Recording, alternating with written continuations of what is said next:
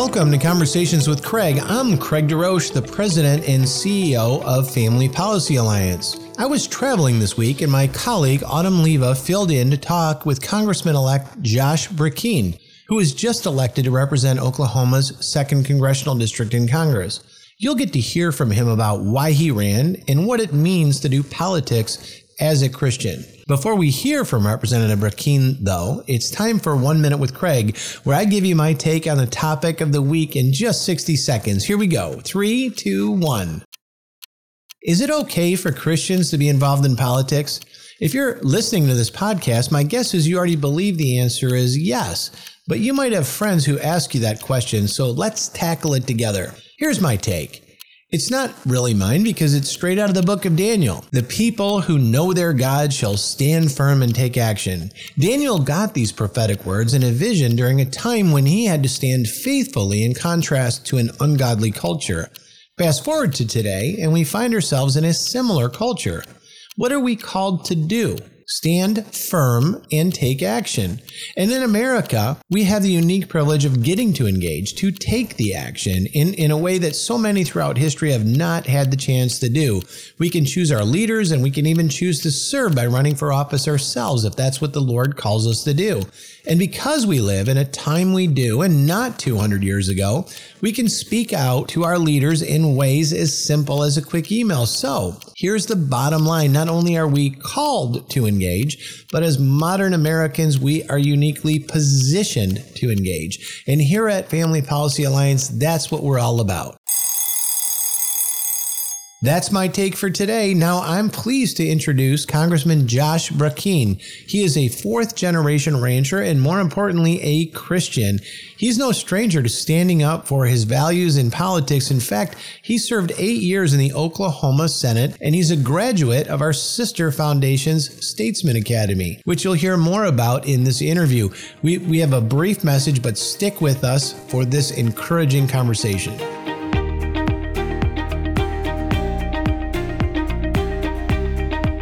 In today's hostile political environment, politicians who hold family values encounter tremendous pressure to compromise and shed their principles. As a result, many of them tire from the stress and leave public office. We believe this can change. Family Policy Foundation established the Statesman Academy to train Christian men and women called to public service with the skills necessary for successful policymaking. Through the Statesman Academy, they connect with like-minded legislators who are focused on making an impact for generations to come. Learn how you can be a part of the vision by clicking the link in the description. Well, hello, everyone, and welcome to Conversations with Craig. I am obviously not Craig DeRoche. I'm Autumn Leva. I'm the Senior Vice President of Strategy, filling in for Craig, who's traveling for our ministry this week. And I'm excited to host the show with you today because we have a very special guest. We are going to bring on Congressman-elect Josh Brecheen. He just won his election for Oklahoma's 2nd Congressional District. And he's going to fill us in on some behind-the-scenes stuff about what happens after you win your election. Oftentimes, after we pray for the election, sometimes we even get involved in elections in specific races. In this case, we actually endorsed Representative Josh Brecheen all the way back from when he was running for the primary. And so now we're excited to hear from him and what it really means and what happens after you win an election. So welcome to the show, Representative now, Josh Brecheen. How are you? How are you doing now that you've won your election? I'm blessed, honored to join you. I am a fan of FPA, and Autumn, it is intense. I got elected, caught a plane at 4 a.m. the next morning, and have been in D.C. ever since, meeting after meeting after meeting, and got another several days of meetings. Look forward to getting back and seeing my family. They say it, and you hear it 10 times if you've heard it once today, that you're drinking through a fire hydrant, trying to learn not just where the bathrooms are, parking garage, how to get to an office, not just your office, which we don't even have yet, and just, you know, high number of people that you've never seen. There's 435 members of Congress, not to mention all their staff, and trying to put names with faces. I bet it is overwhelming, Representative. And so Representative Josh Brecheen, he's at freshman orientation right now in Washington, D.C. I bet you didn't ever think you'd be back at a freshman orientation. And so we need you all who are watching to please lift up Josh and his family as they go through this new journey of becoming a newly elected member of Congress. So please also like and share this video because we want others to hear about what it's like to become a Christian who's a newly elected member of Congress. Share this with your friends. Please like if you hear something that Josh says that's interesting that you are enjoying hearing. But Josh, let's back up for just 1 second. I want to hear, and I think our viewers would really enjoy hearing, why did you run in the first place, and what is it like to run for Congress as someone who's a believer and centered on the values that we all care about? So, as some on the call with FPA know, I had been in discussions about starting a family policy council in Oklahoma for a number of years. A mentor of mine, Tom Coburn, former United States Senator, who's a friend, he had encouraged me to do that. In fact, my very last conversation with Tom Coburn before he passed away via email was, what about focus? And he was talking about, of course, FPA.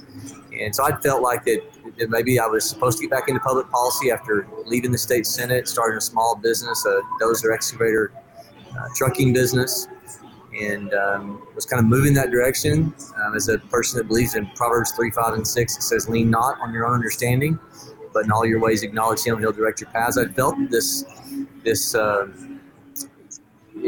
still small voice as a Christian that, okay, I'm open, Lord, to get back involved in public policy, knowing that Psalms 20 says, in his name I will raise my banner. That conversation happened for a couple of years, and when this seat came open, I had set all the groundwork for kind of setting my heart in that direction. I told my wife, I said, maybe this is what we've been waiting for. Maybe this is what I'm supposed to do. Maybe this sensing I'm supposed to get back involved in some public policy. Maybe it's this. My wife was dead set against it. And so praying and fasting off and on for a number of months, 13 people had already gotten in the race. 2 days before the filing deadline, my wife looked at me and said, I'm getting a piece about this. We had like a 6-month-old at home. It was a huge decision. And I said, is that a total yes? And she said, well, not total. Maybe I'm getting there. 3 hours before the filing deadline, I'm in Oklahoma City waiting on my bride to tell me what should we do. And she said, go file. I was 14th out of 14, had no money, had no consultants. It's a miracle that I got through a 14-way primary. It was nothing but believing in Psalm 75 that promotion doesn't come from the east or the west. Well, I love hearing about that, Representative, and I know those watching will enjoy hearing about that as well, what it's like to run as a believer. Know that we are lifting you up in prayer, you and your family and your little one. Congratulations. I've got a little one too, so I know what that's like. But I think that's so wonderful that you answered the call to serve. And I know you know this, but for our viewers, at Family Policy Alliance, we believe that when someone is called to serve in public office, that is another form of a mission field, and that we need to lift those who are serving in that mission field. It can be a very dark and difficult place. We need to lift them up in prayer. We need to support them. They need to support your campaigns for re-election. It's just like sending somebody out in the mission field. We know that in church, when we do that, when someone goes out to the mission field to tell others about Jesus Christ in another country, we don't abandon them. We don't leave them without prayer and financing.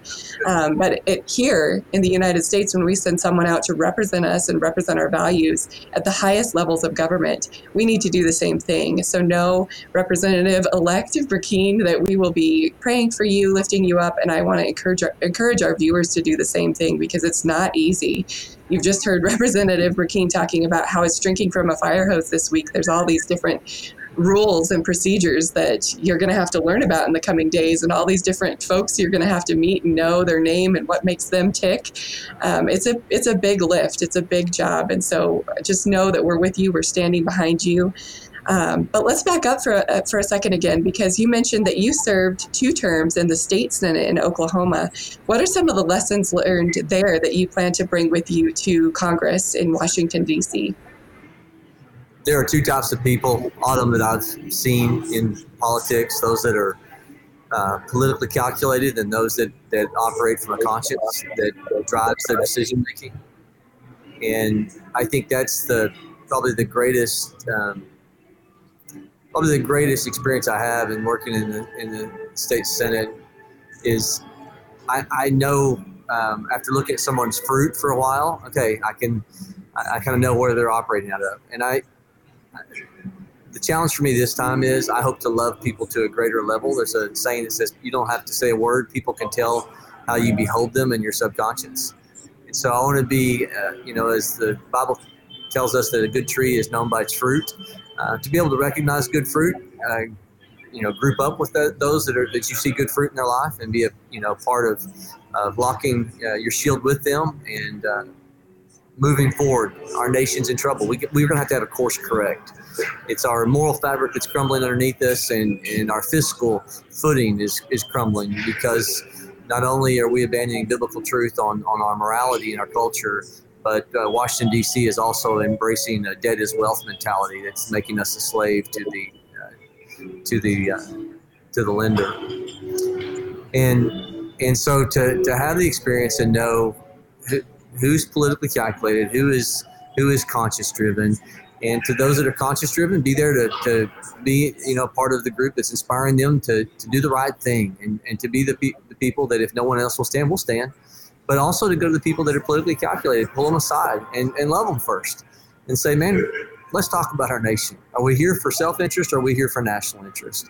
And so I hope to take that experience, love people to a greater level, and hopefully see our nation turn. I love that. Thank you so much for sharing that. It reminds me, Representative Brecheen, you were actually an alumnus of our sister foundation, Statesman Academy. It's the exclusive training program for state legislators on worldview, on how to stick to your principles and your values once you actually hold office, how to rise in leadership while you are in office. So for those watching who aren't familiar with the Statesman Academy, can you share a little bit about that experience and what that was like for you? Yeah, absolutely. Some of the things I just talked about, I know were highlighted in that. And Tom Coburn, who was a mentor, a friend, when he was United States Senator, I served on the staff for 6 years, many years ago, almost not quite 20 years ago, but between 15 and 20 years ago. And I saw in Tom Coburn someone, and I think he's an anomaly. There's a ditch on both sides. Some people, we get there's a false love doctrine that says don't stand and just love people, okay? That's 1 Corinthians 13 talks about that love does not rejoice in unrighteousness. So our definition of love has to match 1 Corinthians 13. It can't just be that we compromise and we love everyone and we don't have absolute truths. And so you have to have absolute truths as a part of loving someone. It does not rejoice in unrighteousness, but rejoices in the truth. That's God's definition of love. And what I watched Tom Coburn do is he took hard stands. He was principled, but then he still loved people. And when he made a mistake and maybe he was too harsh or maybe he said something he regretted about somebody, he would humble himself. He would go and apologize to that person in private and restore the relationship and operate out of reconciliation. And so we have to be people in a high level of intensity in politics that demonstrate the love of Jesus, but it's not the ditch of false love that we tolerate sin, but nor is it the ditch of I stand so harsh and rough that I drive people away because it's not what I'm saying, it's how I'm saying it that I come across mean-spirited. And so there's a ditch on both sides, and you've got to stand. That's why the Bible says speak the truth in love. It's both. We speak the truth, we do it in love, and that doesn't mean everyone's going to like you. There are going to be people that, the 10-80-10 rule, that is 10% of the people you meet, they're not going to like you and they don't know why to begin with. And then 10% of the people who first meet you, they're going to love you and they don't know why. And then there's that 80% that you have the opportunity to influence. And that's why Jesus calls us to be fishermen and to be able to fish and use tactics of stepping on people's toes without messing up their shine, speak the truth in love. Very, very well said, Congressman. And I love that you brought up Senator Coburn from your state. He was one in a million. And that's why now at the Foundation Statesman Academy, we actually give away one award. It's called the Coburn Statesmanship Award, one award to an outstanding lawmaker, elected leader every single year. We've named it for him because of exactly what you described, of his lessons of leadership and how he led in love. That's extremely well said. He's a wonderful example, and I love that you're kind of following in his footsteps, carrying his banner forward as you take your seat in Congress. That's very exciting. So you reminded me of something that occurred in 2017 when I was at your Statesman Academy. I believe it was in Colorado Springs on the Focus on Family old campus. Tom Coburn and I were there together. And it was one of my very last, times with him live before he passed away. And I love that man. He was incredible. That's amazing. Thank you so much for sharing that. We have so many video recordings of him, and his teachings have carried on through the Academy every single year. He was with us from the beginning when we first launched the Academy in 2016, and his values and the teachings that he gave have carried on forward through this year's Academy that we had in July. So that's exactly right. He's a wonderful, wonderful example. So with that, as you're sort of carrying that mantle forward into Congress, Representative, it's looking like conservatives are going to have the majority in the new Congress once that takes session on January 3rd. Can you tell us what some of your top priorities will be as you take your first seat as Congressman of 2nd District of Oklahoma? So Autumn, I'm going to find people that are recognizing that morally we have an issue. And so to stand with the people that I know are people that have biblical virtue, virtue meaning moral excellence, and to surround myself with those people and to stand on the issues that are all too often people are not standing when it comes to biblical virtue. So I'll be looking for those. But in my the passion that has so engulfed me, I can't even explain it. It is the things that I learned from Tom Coburn about fiscal restraint. When he was talking about $7 trillion national debt being our undoing, and now we're at $31 trillion. I know, apart from standing on biblical virtue, that there are not too many people that are seeing what's ahead of us. The Congressional Budget Office says that within a decade, we will have $1 trillion annual interest payments on our debt. We, pre-COVID, brought in about $3.5 trillion in revenue and spent $4.5 trillion. So we're overspending by $1 trillion a year.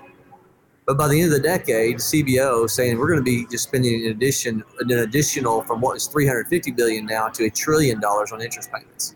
It's not sustainable.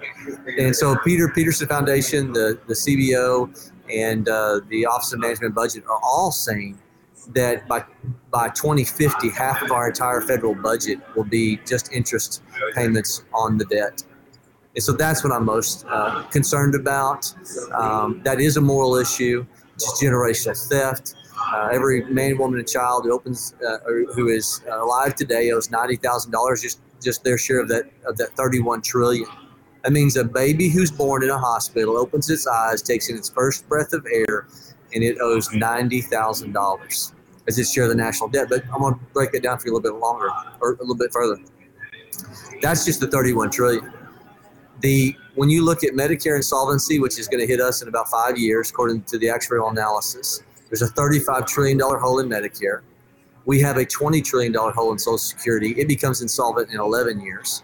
With what we owe federal employees on pension, veterans, pensions, thank you, veterans. And then in terms of the additional 20 different trust programs that we've borrowed an IOU out of, we are $120 trillion sum total debt liability. And what the United States Treasury report that came out in June said is that if you put all of those unfunded liabilities and you put it against all assets in America today, it's 80% of all assets in America today, that $120 trillion. They say it's even down to pieces of furniture. The chair that I'm sitting in, even down to pieces of furniture, all assets in America, 80%. We're in trouble. If there's no enemy on the inside, the enemy on the outside can't do you any harm. This structural deficit, annual debt loading and selling our children into bondage, we've got to address it, and we've got to have courage to do that. And it's going to take making cuts. And nobody wants to hear that, but the only way that we're going to be able to get out of this is, yes, have a roaring economy, but we're also going to have to cut the behemoth of the federal government that we're replacing our dependence on God, and we become a nation that is dependent upon the dole of the federal government. Those are staggering numbers, Congressman. Thank you for sharing that. Thank you for making that a top priority. And I think you're right. I mean, we are pro-life, pro-family, and that is a pro-life, pro-family issue because, as you said, if we are going to be pro-life, then from the moment that baby is born, you're saying, did you say 90,000? That's just the 31 trillion. You break the $31 trillion down. That's not inclusive of the other 90 trillion of unfunded liabilities. That's just the 31 trillion public debt. And so that baby opens its eyes and takes in its first breath of air. I've got a year old. And when I would hold her praying about running for office, the question, I could probably get emotional if I don't, I almost stop myself so I don't get emotional saying this on this interview. And I'd do this when I'm asked this question, but I'd hold her and I would hold her and I would ask the question, how can I be a good dad to you? But I knew the training I had with Tom Coburn, and I knew I was accountable for that. And I knew with what he was talking about, that he saw something that no one else was seeing 20 and 30 years ago. I knew I was accountable, and so I knew to be a good dad to her meant to go to Washington, D.C. if that's what I was feeling led to do, and if it was what we ultimately decided, that I would be being a good dad to her by making sure she's got time with me when I'm home, along with my other kiddos, but securing her future, because the Constitution, our mission statement says to secure the blessing of liberty for ourselves and our posterity. That's in the preamble. We're all about ourselves in this culture, and we are throwing posterity aside. That's so powerful, Congressman. And that's right. We are pro-life all the way through. And that means we want to make sure those babies have the right to be born, have the right to take that first breath, right, have the right to all the opportunities that we want for our children. We want to make sure those are secure, that they have education that meets their needs, but also that we're not saddling them with mountains and mountains of debt. So that is extremely powerful. Thank you for taking that on. I've got one last question for you, and we always like to end on a note of encouragement in this show. So, Congressman, it's a two-part question. So first, share with our viewers, if someone is considering running for office, whether that's at the local school board or all the way up to Congress, Senate, President, whatever it is, what is something that you can say to encourage those folks who might be considering a run now that you've just won your first election as Congressman? So I would say check and make sure that ambition's not driving. This town and your state capitals are full of people that are ambitious. And if you read the book of James, it says, where you find ambition and jealousy, you'll find every other disorder. And I would tell you in my time in the state capitol and what little I know about Washington, D.C. when I worked for Tom Coburn and what I'm experiencing now is ambition in politics is destructive. Ambition in the free market makes me hustle, makes me get up early. That's a type of ambition. But political ambition is where you put your own personal interest and your own climbing of the ladder and the rung ahead of what's in the interest of your state, or in this situation I find myself in for your nation. John Adams wrote a letter in early 1800s, and actually it wasn't the 1800s, it was 1798, just prior. And he wrote it to the Massachusetts militia, and he says, "We have no government armed with power capable of contending with human passions unbridled by religion and morality." And then his next statement, Autumn, is where I'm going with this. He says, "Avarice," which means extreme greed, which is, I will contend, is why we have the debt loading that we have. Avarice, ambition, and revenge and gallantry will break the strongest cords of our Constitution as a whale goes through a net. Our Constitution was made only for a moral and religious people. It's wholly inadequate to the government of any other. What John Adams was saying is, if you find ambition, you're gonna bust our Constitution. It goes in tandem with what Samuel Adams said. He said that neither the wisest of Constitution nor the wisest of laws can secure the liberty and happiness of a people whose manners are universally corrupt. And so to be someone who has a biblical worldview, are you driven by your own ambition, Are you driven by Proverbs 3, 5, and 6, which says, lean not on your own understanding, but all your ways acknowledge him, and he'll make your path straight. And so if what you're doing is because of a calling, God will have your back, and he'll go before you. If what you're doing is out of ambition, and you go, hey, God, I'll kind of cut a deal with you. This is what I can do for you. I'll run for office, and I'll make you look good. Then I would challenge that person. You better get centered, because I've seen a lot of people that call themselves Christian, but there's levels of fruit on the tree. And sometimes you can have fruit, but it's not ripe fruit. It's old fruit, because you've not been staying with the word. Psalms 1, blessed is he who sits not in the counsel of the ungodly, or stands in the path of sinners, or sits in the seat of the scornful, but his delight is in the law of the Lord, upon which he meditates day and night. For he will be like a tree firmly planted by streams of living water. You better make sure on a daily basis that you are in touch with your Savior, that you have a personal relationship, because ambition is going to be knocking at your door. And you better close the door on that, because too often people choose the path of ambition over conscience. Oh, if I get this chairmanship, then I'll be more effectual. Well, what Tom Coburn taught me was leadership is not a title. Leadership is what you do. And I'll end with this. Dr. Coburn used to take Martin Luther King Jr.'s quote, which said that cowardice asks the question, is it safe? Vanity asks the question, is it popular? But conscience asks the question, is it right? And if you'll be led because you've submitted your life to Jesus, and you submitted your life to his following, and you'll be led by what you know is God's prompting, not your own selfish ambition prompting, then you'll stay the course. But there's one thing to say I'm a Christian. It's another thing to let the Lord truly be Lord and let him lead. Amen. Representative, I think you just preached a sermon. Even though you're an elected leader, I think you just preached a sermon for us. That's so good.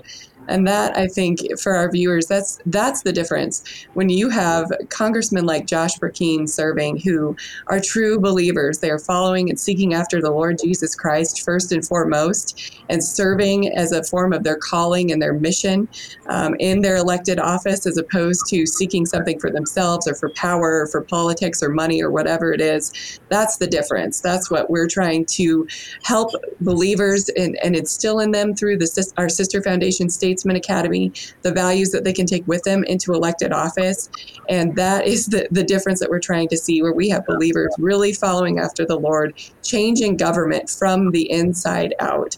So thank you, Congressman. And then my last question for you, part B, this is how can we as believers who are not serving in elected office, how can we support and encourage you, your family, and other believers serving in elected public office? So I also worked at a camp called Kanakuk years ago. It's some of your viewers will be like, oh, I sent their kids there. I was doc daddy at Kanakuk camps for 2 years, K2. I'll never forget Joe White, president, founder. He was tied in heavily with James Dobson and focused on the family. I'll never forget him saying, prayer is the job. It's not just job preparation. Prayer is the job. It's not just job preparation. I think as believers, we all too often, think, oh, it's what I'm doing. And it is what we do after we've prayed and we know it's what we're supposed to do. So I would say to hit your knees. And as we know by history that James, the half brother of Jesus, said he had knees like a camel because he was constantly on his knees. That we be devoted to prayer. We be devoted to seeking the Lord's plan for our nation. God has a plan for this nation. Ronald Reagan, when he ran for president, started off his famous Rendezvous with Destiny speech, which says, our nation is hungering for a spiritual revival. And then he went on to quote what I believe is Psalms 44 and Jesus' Sermon on the Mount, where he said, but our nation has a choice. Either we will become a byword among the nations or a city upon a hill. He was actually quoting John Winthrop, the Puritan leader in 1620 on the decks of the Arabella, who was forecasting the same thing, that America can be something different. We can be a shining city on the hill, or it can be a byword among the nation. It's its choice. And so it's our adherence to biblical principles that has set us apart for 200 years. And so my request is those listening, that you would join me, my wife, my family in praying for a great spiritual revival, as Ronald Reagan talked about when he ran for president. Politics is downstream of culture. If this culture will change, stop becoming a me-first, me-centered culture, and a culture that's willing to sacrifice for the next generation, and we can course correct. But it won't happen without our pulpits flaming with righteousness. Amen again. And I would encourage, for those of you who are listening, will you give this video a like or a love if you can commit to praying for revival, just as Representative Brecheen is praying for revival? Will you give it a like or a love if you can commit to praying for Representative Brecheen and his family and other believers serving in Congress, serving in your state legislature, serving in your school board? These men and women, just like missionaries that we send out onto the field, they need our prayers. So that is my request, just humbly before you as a representative of Family Policy Alliance, asking you all to join us in prayer for these godly men and women serving in public office. They need our prayers. And as Representative Brecheen said, of course, our nation needs revival. So with that, Representative Brecheen, I know you've got to get back to your freshman orientation, so we'll send you out, but definitely with our prayers and love and support. May God be with you and your family, and may he be a very great help and comfort to you and a guidance to you as you go out in your freshman orientation, as you take your first seat in Congress starting on January 3rd. Thank you so much for joining us today, and thank you so much to the viewers for watching. Thank you, Autumn.